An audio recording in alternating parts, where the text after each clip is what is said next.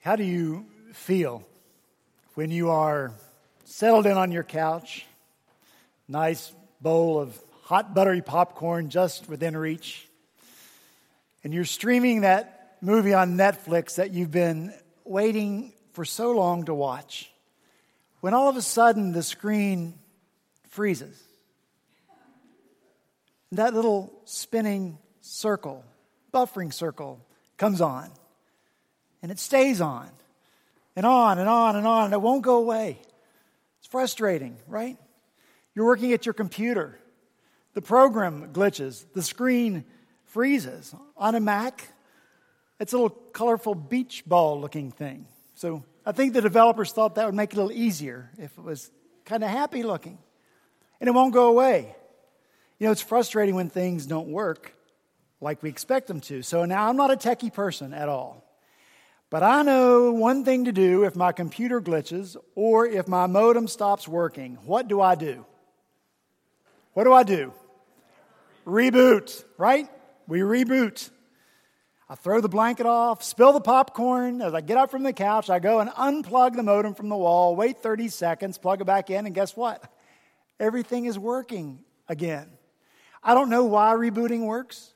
I don't know how rebooting works. I just know that it does. In some way, it clears out whatever's wrong so that everything is right again. Matthew, in the verses that we have before us this morning, is doing a spiritual reboot. And not only for the audience of his day, but for us as well, because our lives don't always work the way they are supposed to work. And all of us know that. And in our lives, there are moments of frustration, maybe a lot of frustration. Things don't go as we expect them to go. People disappoint us. And so, in many ways, there's this frustration. And that's when we need a spiritual reboot.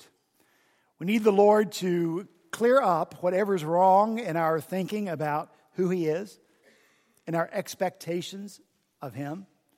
We need to clear up our thinking in what it is that He expects of us and how it is that He calls us to live our lives. What it means to be people of faith, because that's what's most important in our lives, that we see Jesus for who He is and not just who we want Him to be or expect Him to be. So I'm praying that Matthew will do in our hearts this morning this spiritual reboot. So if you have your Bibles with you, I want to ask you to open them to the Gospel of Matthew, chapter 1. And keep it open to Matthew chapter 1. I'm not going to read verses 2 through 16 this morning because they're a list of names. We'll just be referring to them as we go through the passage.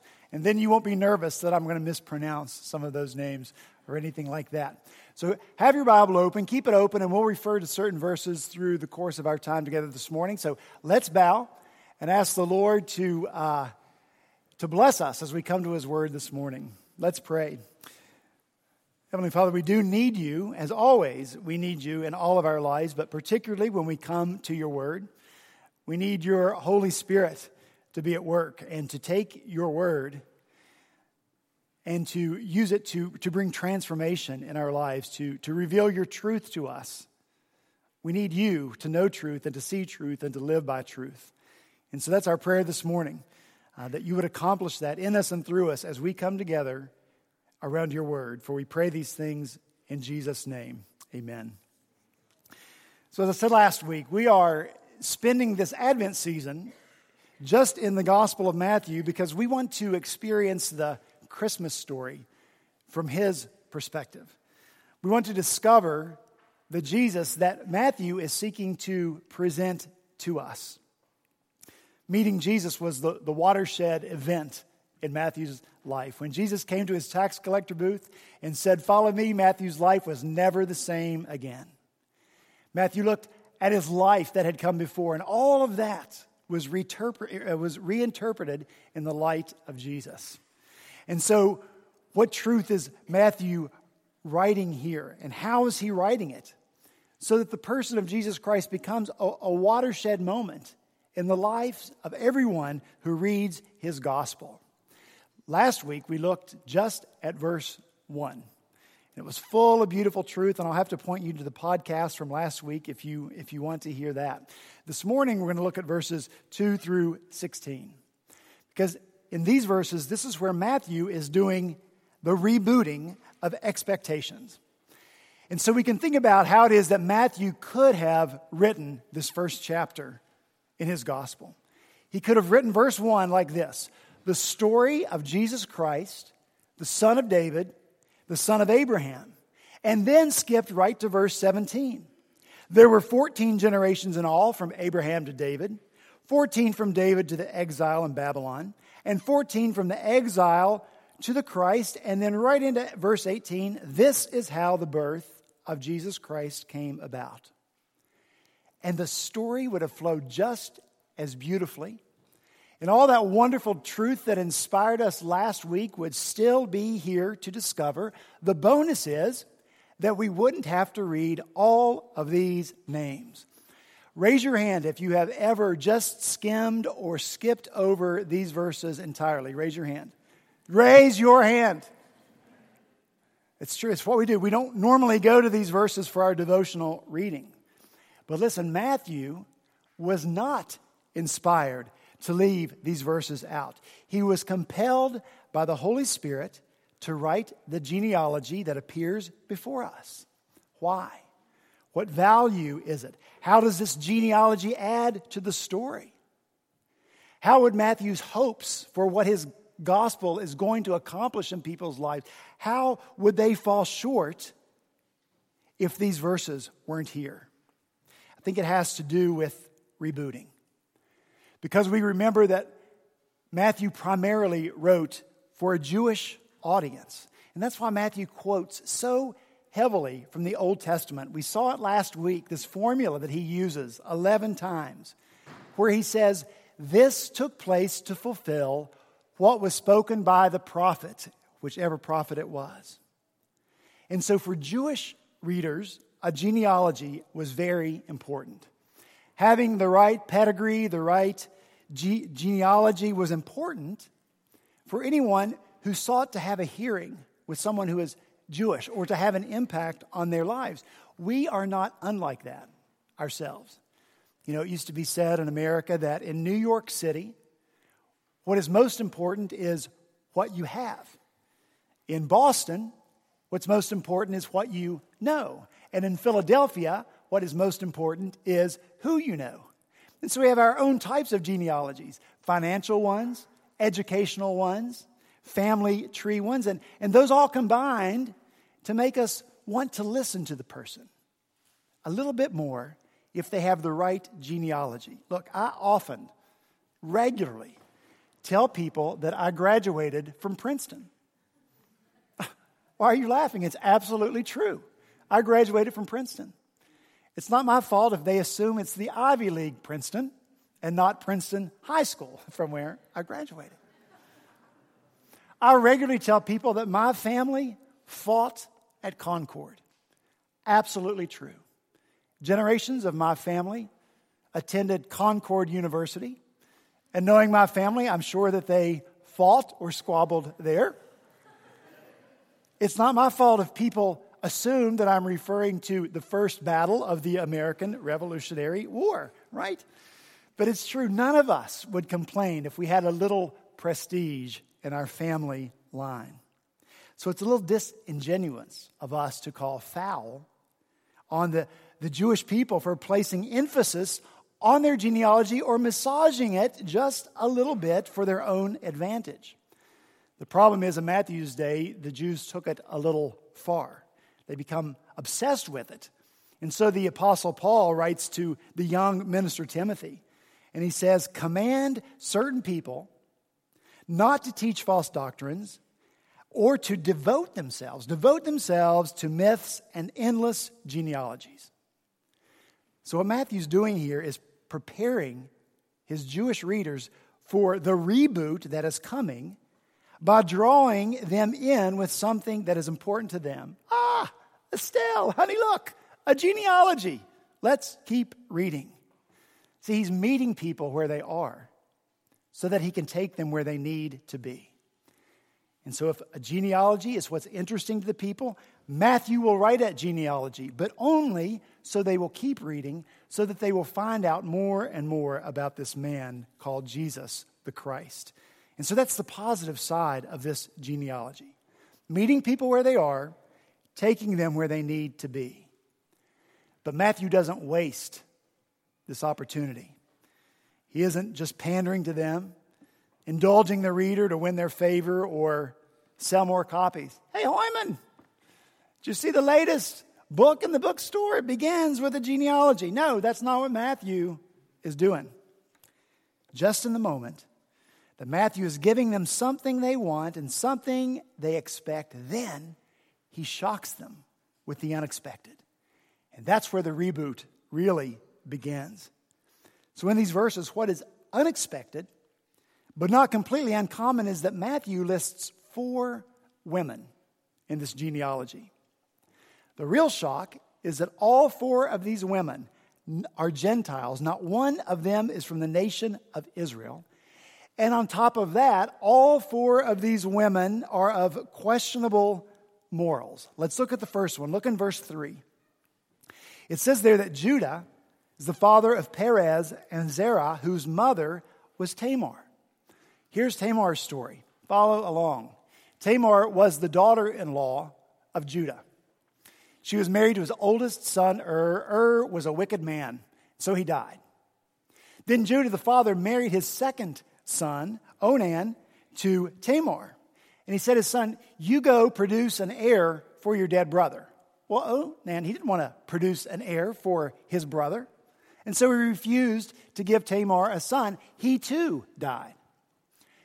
Judah had a third son, but he had no intention of marrying his third son to this woman through whom he had lost 2 sons already. And so Judah sent Tamar back to her own people. They were the Canaanites. And he said, you go back there, and when my son grows up, I'll come and get you. All right? Judah never went and got Tamar, even though the son had grown up. And so Tamar took matters into her own hands. You know this story? So she disguises herself. She dresses up like a prostitute, and she places herself beside the road that she knows Judah is going to be passing by. And along comes Judah. And Judah's wife is dead. He's a widower, and so he hires Tamar. And Tamar becomes pregnant. And so when Judah discovers that the prostitute was not a prostitute at all, but it was Tamar, his daughter-in-law, and that she was pregnant, here was his response. She is more righteous than I am, because I didn't arrange for her to marry my son. Because Judah knew that was the law. And had it not been for Tamar and what she did in this moment, the line of Judah would have come to an end. And the line of Judah is David's line. And David's line is the line of Jesus himself. So in the midst of human dysfunction and human manipulation, God's grace was upon Tamar and upon his people. Look in verse 5. The second woman mentioned there. Salmon was the father of Boaz, whose mother was Rahab. Now, I guess Rahab's morals weren't questionable. They were blatantly immoral, because Rahab is mentioned 8 times in Scripture. And 6 of those times she is called Rahab the prostitute. Please imagine history remembering you in that way. But you know her story. When the Israelite spies went in to spy out the land of Jericho before the battle, Rahab hid them.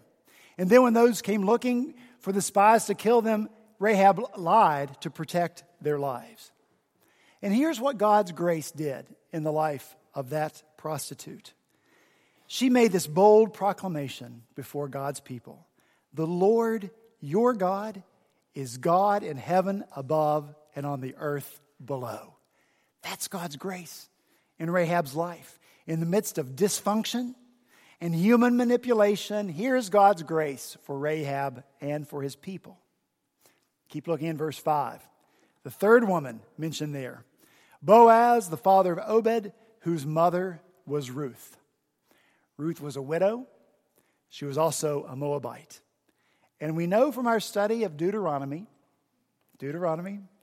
my goal is to work it into every sermon until we get back to Deuteronomy.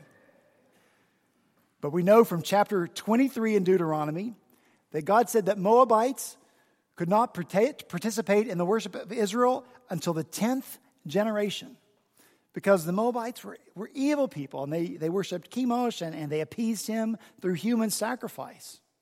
And so these were Ruth's people. So what hope does Ruth possibly have? Well, Ruth and her mother-in-law, Naomi, they come up with this plan to get the attention of a man named Boaz, who was a man of Israel. Well, the plan worked, and Ruth got Boaz's attention. And so Boaz bought Ruth, and then he married her, and he cared for her, and he brought her into the family of God, and the story is beautiful. So here in the midst of dysfunction and human manipulation, God's grace was upon Ruth and upon his people. Now look in verse 6. The fourth woman is listed there. David was the father of Solomon, whose wife had been Uriah's wife. Now every Jew reading this gospel would know that Uriah's wife was Bathsheba. So why doesn't Matthew just call her by name? It isn't because Bathsheba was too wicked to even mention her name in writing. No, Matthew knows too much of the grace of the Lord to have that attitude. In fact, it's to highlight the grace of the Lord that Matthew doesn't mention her name. He calls her Uriah's wife to remind people that Bathsheba was a married woman when David saw her and wanted her and called for her. And David, in Scripture, is called a man after God's own heart. Not like the prostitutes or Moabites. David is the best of the best. But when he called for Bathsheba, Bathsheba went to this man after God's own heart. And when she became pregnant, David had her husband, Uriah, killed to cover up their sin. And yet through adultery and murder, Jesus came. So in the midst of dysfunction and human manipulation, God's grace was upon Bathsheba and upon his people. We could keep looking at the list of people contained in these verses. Matthew is not a misogynist by any means. The list here contains names of people who did wicked, sinful things. Men who did that. It's just not as shocking when men do something evil, I think, as when women do it. And so why is Matthew bringing all this up? Why didn't Matthew just leave out the names of these women? He could have. No one would have thought twice about it. Oh, no women in the genealogy? No big deal. He left out other names so that he could neatly have these 3 sets of 14 generations. So what's Matthew doing?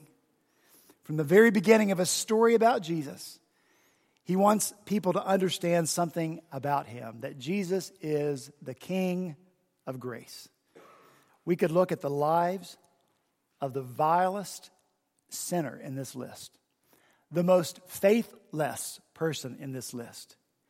We could look at the most faithful person in this list, and we would still arrive at the same conclusion, that sinful people need the grace of God. That's true, isn't it? And the good news is that sinful people receive the grace of God. And that's the reboot that Matthew's readers needed in their lives.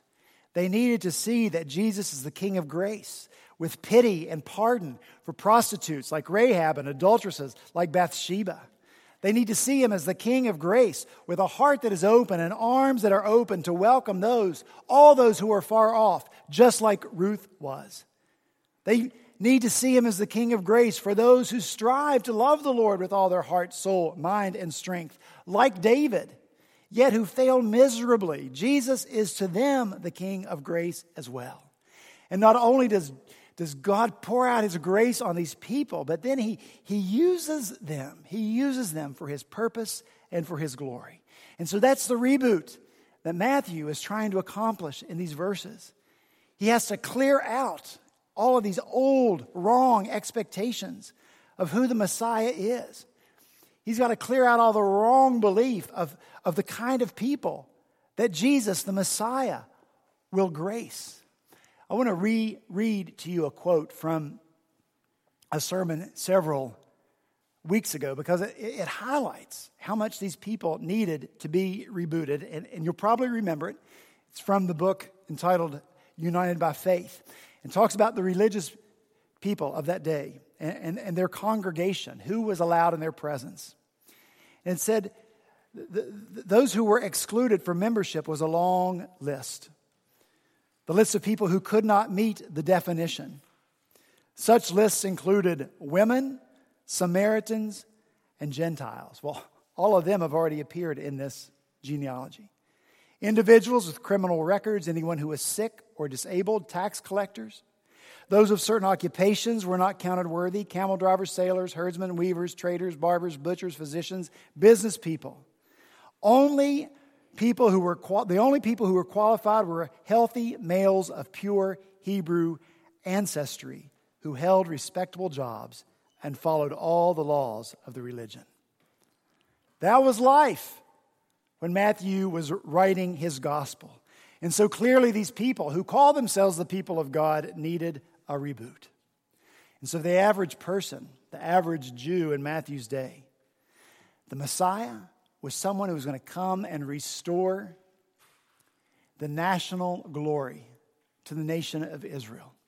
The Messiah was going to come and he was going to make God's people preeminent in the world as they had been under the time and the reign of David. These people were not interested in or looking for a Messiah who would suffer and die. Wasn't on their radar. They weren't interested in a Messiah who could forgive them for sins. That wasn't an issue for them in their lives. They weren't interested in a Messiah who would restore a broken relationship with God because they didn't believe that their relationship with God was broken in the first place. And I think that's why Matthew, when he records this story in Matthew 16, the one where he says to the disciples, "Who do you say I am?" And Peter responds for the whole group and he says, "You are the Christ, the Son of the living God." And Jesus replies, "Blessed are you, Peter, for this was not revealed to you by flesh and blood, but my Father in heaven." And then he ordered his disciples not to tell anyone that he was the Messiah. Jesus didn't say, "Don't tell," because he didn't want to offer himself as the Messiah. That's what he came to do, to offer himself to all people as the Messiah. Jesus just knew that people's expectations for a Messiah were so off. And so he didn't want that name, that title, to mislead people into believing that he was going to be what he would not be for them. He's not going to meet their political expectations or their expectations for prestige or power or profit.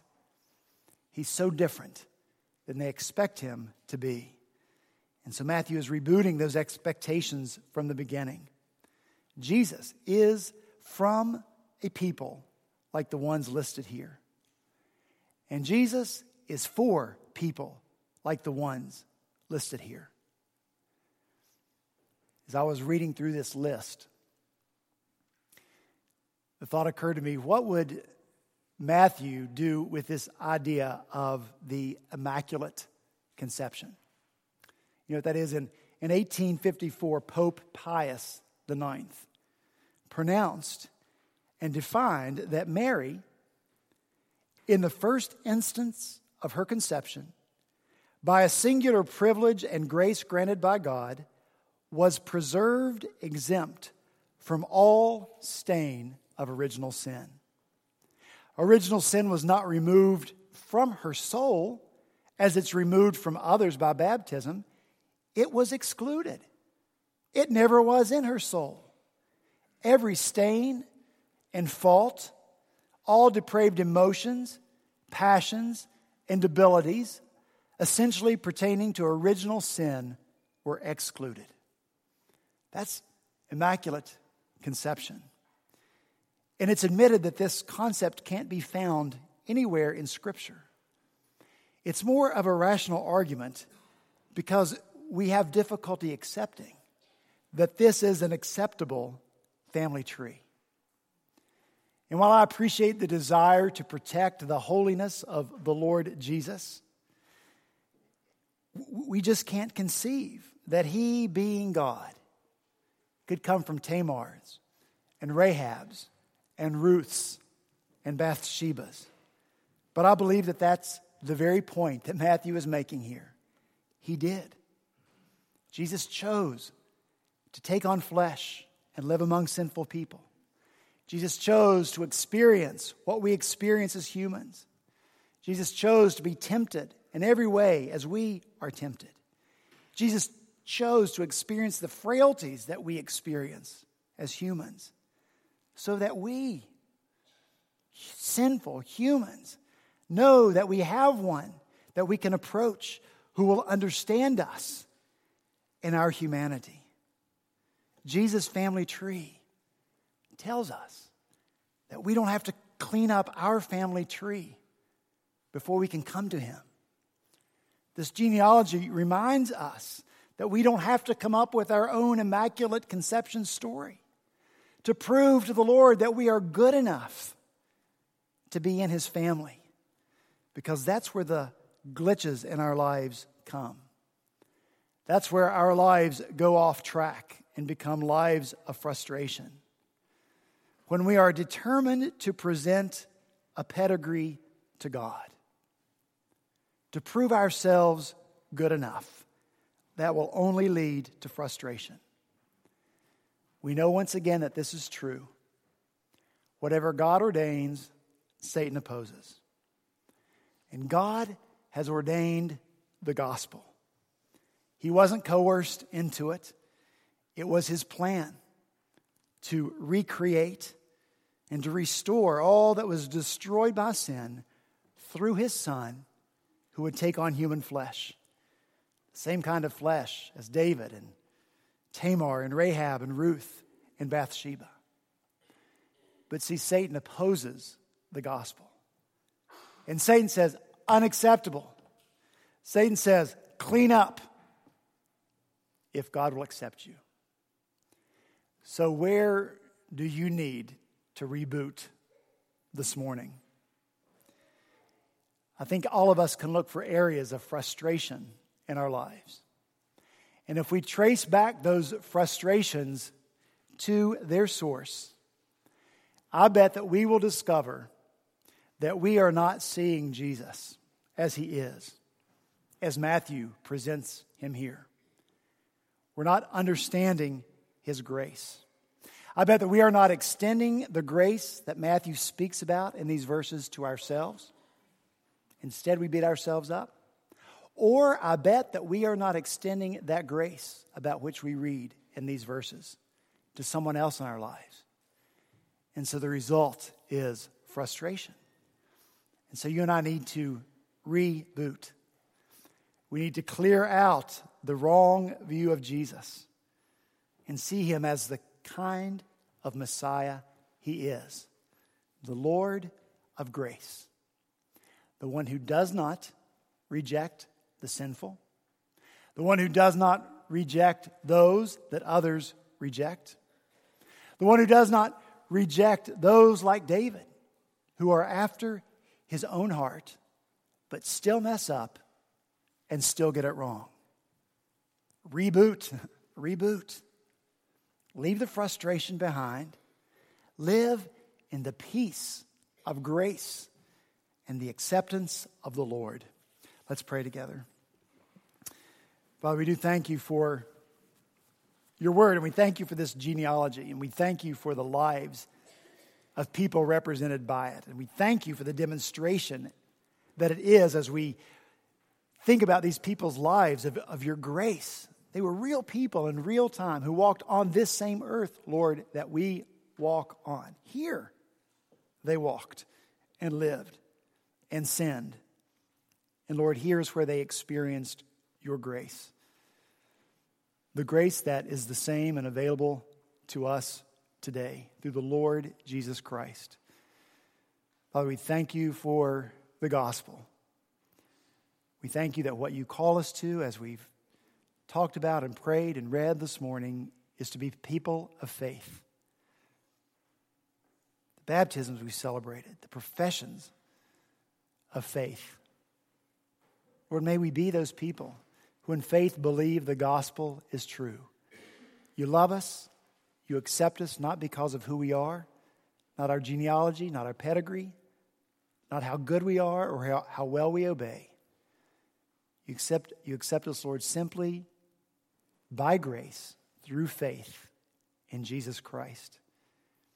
And so, Lord, when we forget that truth, help us to reboot and to focus our eyes on you and see you as who you are, the King of glory and of grace. We pray these things in Jesus' name. Amen.